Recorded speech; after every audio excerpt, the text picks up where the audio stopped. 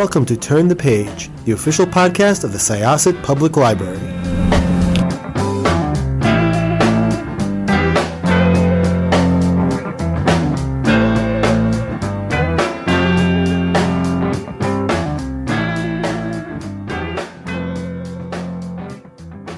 Welcome to Turn the Page podcast. This is Jessica. I will be your host today, and I am hosting a awesome author who also has red hair and cool glasses, even though you can't see because we're not using video for this. But I'm always very excited because I think us redheads need to stick together, right?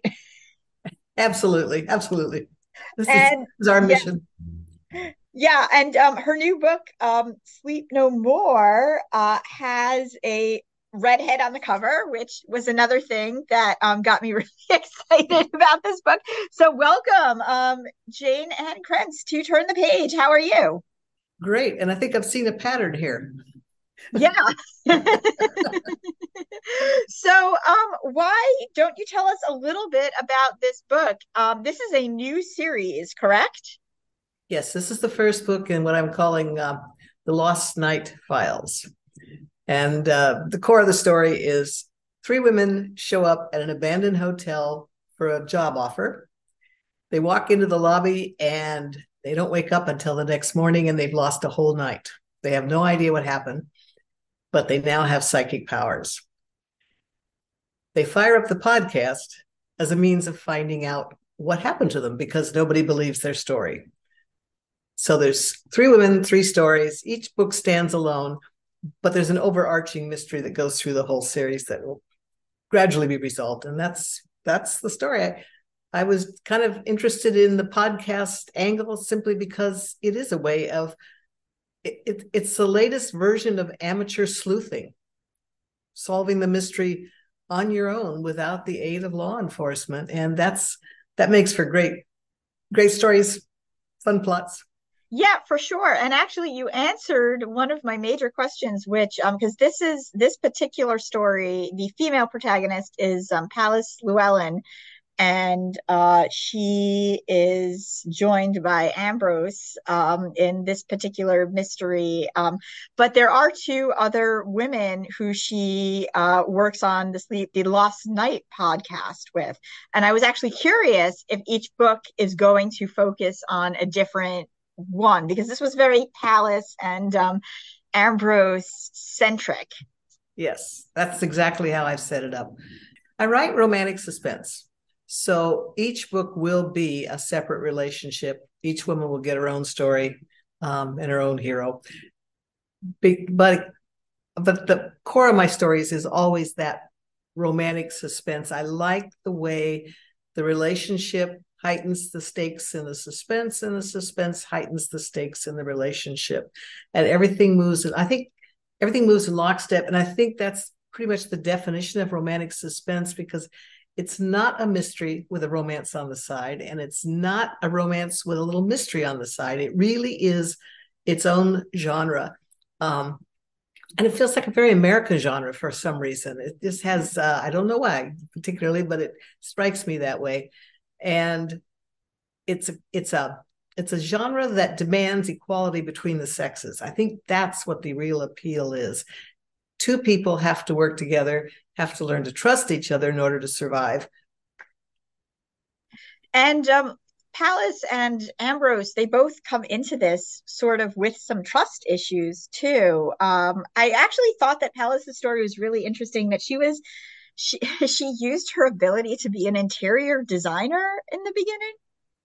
Yeah, this comes from the fact that one time in my life, one time that I was having to decorate our first home, the only home we'd ever bought, right? And I knew nothing about it. I knew the colors I liked, but I had no idea how to go about this. So I hired an interior designer, and it was the best move I could have made. And it gave me a whole insight into, that's a whole nother kind of talent. I just don't have it, period. But they can see things in a space that once they point them out or once they highlight them, you can see it, but I would never been able to find it. And they really have a sense of the energy of a place, and they have a sense of how to build energy or calm it or control energy in a space. And they do it with form, color, light. That's to me a talent. Yeah, I thought that was kind of an interesting angle for her. That was sort of a way to sort of harness her ability to make people feel like good in their space. But then like she had sort of a breakup with somebody who she worked with, and and then the whole Lost Night issue altogether. And then Ambrose also had a breakup. And he's a thriller writer. That's the other thing I thought was really interesting. Do you have like do you like to write other writers? Did you find that a little too meta for yourself, or were you just like, no, this is what I want this guy to do? No, it's fun. It's fun. It's fun to write a character that is a writer. I have no idea why. It's just a way maybe of getting things out that there's no other way to get them out. I have no idea what the psychology of it is, but it's fun. And it also it really fit this character because he's on deadline. He's under pressure from his family. He's not sleeping. In fact, he's hardly sleeping at all. He's got a terrible case of insomnia, which is why he checks into this rather mysterious sleep clinic where he may or may not witness a murder. And that's his story, and it's solving that murder that is the first story in this book. Yeah, I like that whole angle, by the way. As somebody who has had insomnia in the past, you really do kind of you don't trust yourself.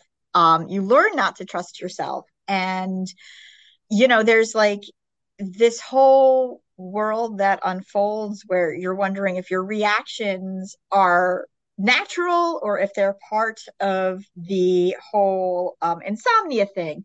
You're wondering if what you're seeing is real or if you were sleepwalking, which is sort of something that kind of comes up, and it, kind of hits the whole thing with Ambrose's past. Another thing I thought was really interesting when the characters were kind of coming together is for Pallas, in order to sort of manifest her ability, she draws. Yes. That was really, really cool. I know you do a lot of paranormal fiction and paranormal stories. Um, do you kind of read about different people who say that they have psychic powers, or people who kind of move within these spaces to develop your characters, or do they sort of jump off the page and tell you what they're doing? I pretty much invent them. it's most of the quote unquote psychics out there are frauds, and I just yeah. No, it's funny because I was like sort of skirting that, and because they do kind of talk about that in this particular story, like you're going and you're interviewing these people who claim that they have psychic powers, which is one of the things that the women in the Lost Night files want. They want to find people who have had this experience as well. But when you're dealing in these spaces, you end up dealing with a lot of people who are either sort of, I don't want to say making it up as they go along, but might not 100% be delusional. real. They might be frauds, or they might sort of be hyping up their own abilities. And I kind of liked that was sort of a piece of the puzzle that Ambrose and Pallas were trying to figure out. Is what's real and what's not. I think that's one of the reasons I'm so drawn to using the psychic element in my plots. And almost everything I'm writing lately has got a psychic vibe. I like the idea of introducing the uncertainty and maybe a hint that maybe there's madness involved, maybe there's delusion involved. And can I trust what I see? And that's a key element in my plots. And it may partially come out of my love of the Gothic. The Gothic is built on not being able to trust your own eyes, basically. It's also built on the idea that the danger is really from within, not from without. And I like working with that too, which is why, and a lot of authors do. That's why we go for small towns, islands. That's the reason that so many books are plotted along those lines is that it gives you that, that you're trapped with the danger in this small place. And that's part of the fun of plotting these books.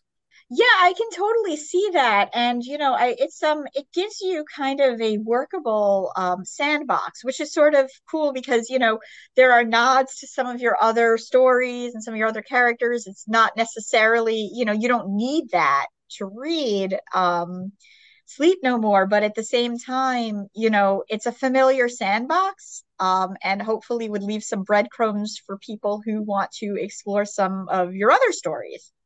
I think, a few months ago, my genius editor pointed out that what I've created is a Jane verse. And I think ultimately, if you work in the business long enough, that's exactly what happens. There is a universe of your own that you will explore. The Jane verse is the universe of my own, and I think every writer has one. If there's aspiring writers out there, I would advise them not to worry about doing something different every time. That's not where your power comes from, and it's not what your readers are going to want. Find your power, find your core story, find your universe, and just explore it and enjoy it. So I'm curious, because this was so much fun. This was just a fun story. I like the romance. Like I said, I just enjoy anything. I enjoy people who explore the idea of paranormal and psychic abilities, but with that hint of skepticism, because maybe that's a little bit of like myself.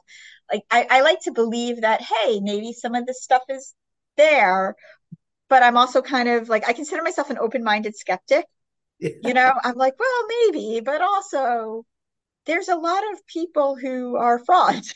So, as you were saying before, so what, like, first of all, do you read a lot of paranormal fiction?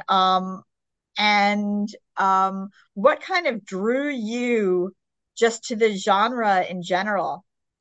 Well, I should clarify, and as I'm sure you're aware, because you're a librarian, and so you know how with the blossoming of the romance genre, there have been various areas of subgenres that have developed. And for people in that genre, the paranormal has come to mean mostly vampires, werewolves, the supernatural. I don't do that. I can enjoy those stories, but I don't write them. So I always say I write with the psychic vibe. And the psychic thing works for me because it's just one step beyond intuition. It doesn't really require belief in the supernatural. It's one step beyond intuition, and everybody thinks they have intuition. Nobody really argues about the subject of intuition. And yet, how would you define it? I mean, how do you define it? And I think the border between what may be true psychic energy and intuition is pretty murky. And that's my play area. that's the area I like to jump from. I think it appeals to people because they can make that jump. It's not requiring the huge leap of imagination. It's just requiring something that feels almost true, close enough. Almost everybody's had some experience they really can't explain, and all of us have had in fact, we do it all the time. We judge people by the energy they give off. People, the kind of energy that just seems to drain you, or the energy that perks you up. I mean, what is that? That's energy. How else can you define that? No, absolutely. And like a lot of times you hear about, and I'm sure everybody's kind of experienced that, especially as a woman, where you are about to get into an elevator and the other person in the elevator you just look and you're just like, you know what? I'm not getting into an elevator with this person. And whether or not that was justified, everybody kind of has had that experience. Just something like where they're just they feel like something's just not right. And it makes them want to take the left turn instead of the right turn. So and it's funny because you're right.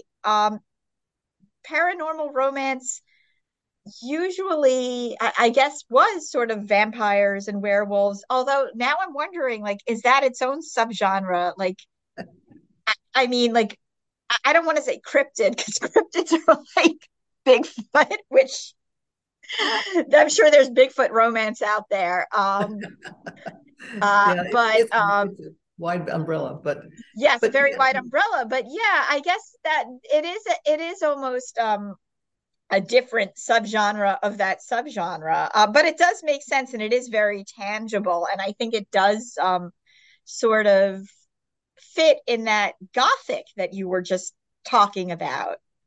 I think it fits.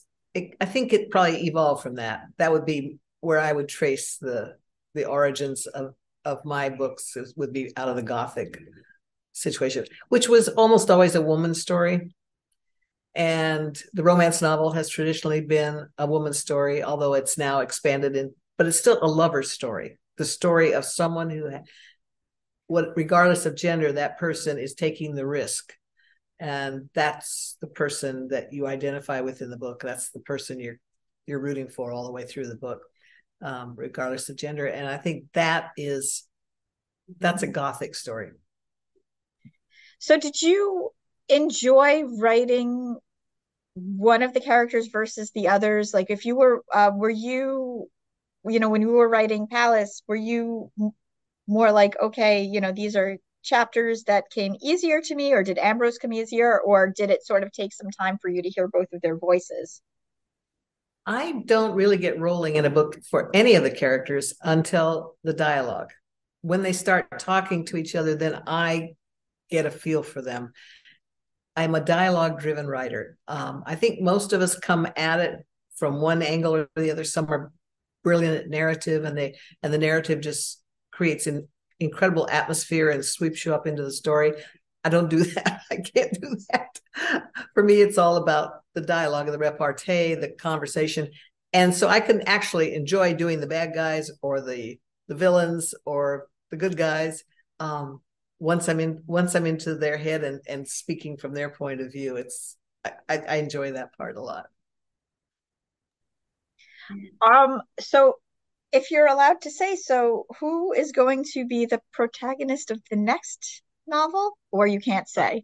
No, I'm almost finished I'm writing that book now. Right. An author's always about a year ahead of the story publication. So Talia March will be the next one up. And she's quite a different character, and she's got her own new psychic power, which is she used to be very good at finding things. She was a librarian, and she did some research for a clandestine government agency, as librarians sometimes have been wont to do. But now she's become very good at finding more than information. She's very good at finding dead bodies. And this is not a talent she really wanted to have. Like she says, why didn't I get the talent for winning the lottery? Why do I have to find dead bodies? It's kind of the downside of her talent. Not that librarians do that, but I mean, first of all, there are many different types of librarians out there, and I'm sure because some of them are doing that. Yeah, right. I'm always learning more about my what is it every day? My field every day. Yeah. So I mean, there is a chance that there are librarians that do that. But yeah, no, that's really exciting. And thank you for making a librarian the protagonist, by the way. That is very I always love it. And that's always an instant read for me, by the way. With this particular story, are you writing others at the same time, or do you focus like on one part of the Jane verse at once? Like, because I know you've got a lot going on. Yeah, I somehow wound up with 3 different pen names, and that was not my intention at the start of the career. That was not the plan. There never was a plan, to tell you the truth. When it began to develop that I had 3 names, and it was always a business reason, or because I had to reinvent myself because I had killed off one of those names with bad sales. Those were the reasons that drove those 3 names. And for anybody listening who's wondering what the other 2 names are, it's Jane Castle, which happens to be my birth name. And I managed to sign that away early on in my career, and took 10 years to get it back. Bad contracts, didn't think I needed an agent. And the other name I write under is Amanda Quick. And I invented Amanda Quick when I had, for a while, managed to kill off my Jane Ann Krentz contemporary career. And I decided to try writing historicals. And my Amanda Quick name is the name I use for writing historicals. So that's how I ended up with 3 names. And if there are, again, anybody out there listening, aspiring writers, I do not recommend pen names. Go back, save yourself. Don't go down that road. The problem with pen names is that in this day and age, you're going to have to build a brand under all 3 names, because no, readers will not remember one name to the next. They just don't. I know it will say that on the back of your book. It'll say that on your website. It'll say it on your Facebook page. This is my other name. This is my other name. No, nobody's going to notice. So for the sake of your own sanity, I encourage you to stick with one name. If you do write in 3 different subgenres, as I do, find another way to identify that on the cover. Because the one advantage I've got is that when people pick up one of my books, they do know which world they're entering. They know that with Jane Ann Krentz, it's going to be a contemporary setting. And Amanda Quick will be historical, and Jane Castle will give them a futuristic. So that's the advantage. But I strongly suggest find another way to identify each of your subgenres. Don't change your name. That's actually really interesting. Do you have, is there one time period that you really enjoyed writing in more than the other, or are you just sort of in love with all of them? I have found it very refreshing to go from one to the other. I think if I had stuck with one all these years, because I've been doing this a while now, I might have gotten tired of. I might have run out of stories. But when you jump from one world into a whole nother setting with a whole nother vibe and a whole nother set of plot ideas, it just refreshes you. I mean, it refreshes me at any rate, put it that way. So it turned out to be a good thing for my creativity and my own career to move from the 3 different worlds. That was the advantage it's given me. But I can tell you right now that not all my readers read all my books. Readers are very specific. And you see this, I'm sure, if you do readers advisory, very specific about the worlds the fictional landscapes that they want to read about. And if they want 19th century Sherlock Holmes London with fog and all that, that's what they want. They don't want 17th century, and they don't want 16th century. 100%. And that's, I always say, the easiest way to see how specific people read is actually looking at the mystery genre. Because, as you know, there are British police procedurals and there are American police procedurals. And as I like to say, the way you can tell the difference is because in the British police procedurals, the cops are usually the good guys. That dirty cop story is a very American story. And readers who want that do not want the British version, and vice versa. And the same is true, like cozies. People read cozies, don't want serial killers. It's just, you know it when you see it, and you want that world. What do people, when people come to you for readers advisory or that kind of work, what's your tactic for steering them in the right direction? What's your technique? I love this. I love when authors interview me. So that's a really good question. I think what I like to do is, first of all, I like to sort of get a cross section of what they have read and liked. So, because if I am going to immediately be the person to be like, this is what I like, they might not like it. I don't want, I do, and a lot of the books that I tend to gravitate towards do kind of get a little weird too.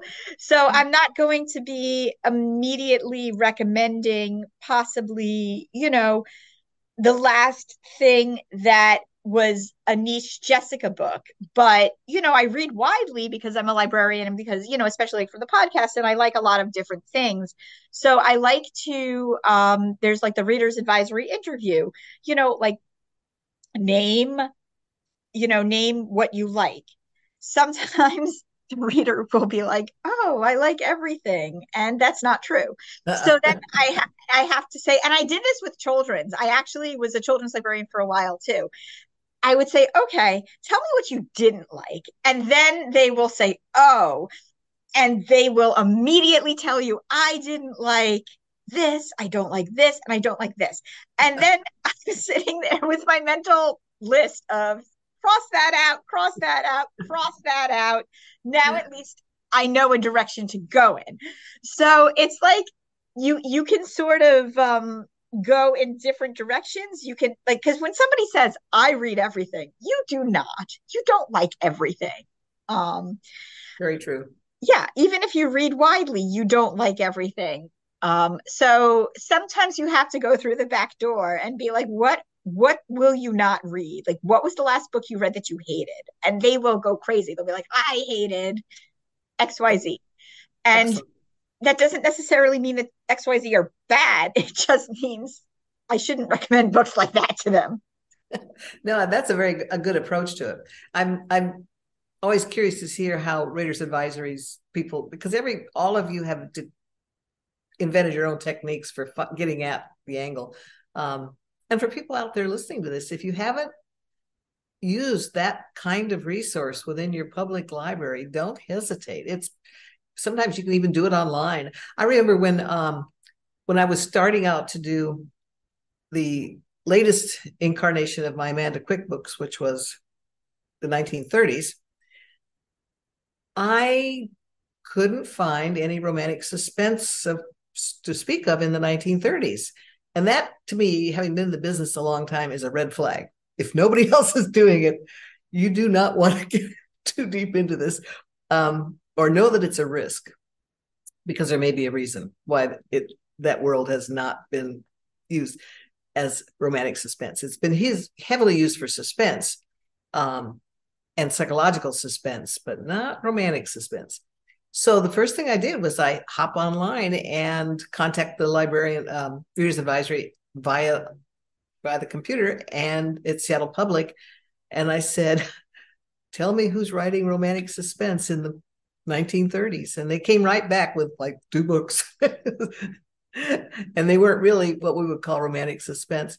So at least going in, I knew I had a potential problem. I knew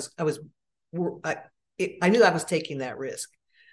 This is my Amanda Quick name that I was risking there. However, what stepped in to fill the void, which I had not thought of right away, were the movies. Because the films of that era are often romantic suspensey type films, and definitely dialogue driven, which between 2 characters, and that does fit my voice. So that's what kind of saved me. But long story short, you can get answers like that from the public library. Absolutely, and we love that too. Absolutely, yeah. That's fantastic, and I love that. That's the route you kind of went for that. Before we wrap up, I'm just curious, what was it about the 1930s that was that red flag? I have my thoughts, but I want to hear it from you. Well, it's a very narrow window in history, bracketed by the Great Depression and the onset of World War II. So you're dealing with a small time frame in which a great deal happened, and there was a lot going on, especially for women coming out of the home. It was a real time of change for women. I mean, that's Amelia Earhart says it all. That's the iconic image of the 1930s. World War II changed all that. The 1950s were an entirely different period. If World War II had not happened, there's no telling how the women's movement and the role of women in society would have changed. But that's the way it went. So I'm dealing with a very narrow world in which women are coming out of the house, coming out of college, having adventures. This is a very exciting time. And there's a lot going on in science, in technology. The first fax machines, the first TVs, flying helicopter, various kinds of aeronautic developments. And a lot of the action was happening on the West Coast. so it was overlaid with the whole Hollywood glamour thing, because the West Coast was this mythical place where you could go to reinvent yourself. That setting fits perfectly for my characters because I'm always doing reinvention stories. And so that's how I kind of wound up in the 1930s. But looking back, I have to say it was probably the films of that era that drew me in first. And the thing about the 1930s is that even though I didn't live then, I know so much about because of the films. They become iconics. Yeah, so. Absolutely. As a film theory person who then became a librarian, yes, I agree. Absolutely. There's just so much to be said for that. Well, I thank you so much. This is really cool. Please come back and talk about more of your books, about your next book. Does your next one in the Lost Night Files, does it have a title yet, or you cannot reveal? Yep, it's called The Night Island. Ooh, I like it. Very cool. Thank you. Well, this was really nice. I know that Sleep No More is going to be an instant borrow for a lot of people here because we're always getting requests for your books. Great. I hope they enjoy it. Yes, and I know they will. And I want to thank you once again, Jane Ann Krentz, for coming and chatting about this and about other things too. I always love it when our interviews kind of take a left turn and we discuss, a few other things about the process, because I think that that's sort of an important way of getting to know the authors that write the books that you love. Oh, thank you. Well, thank you so much. It's been great. I'll look forward to another chat one of these days. Excellent. So once again, this was Jessica with Syosset Libraries Turn the Page podcast. Our guest today was Jane Ann Krentz. And we are going to close this chapter of Turn the Page.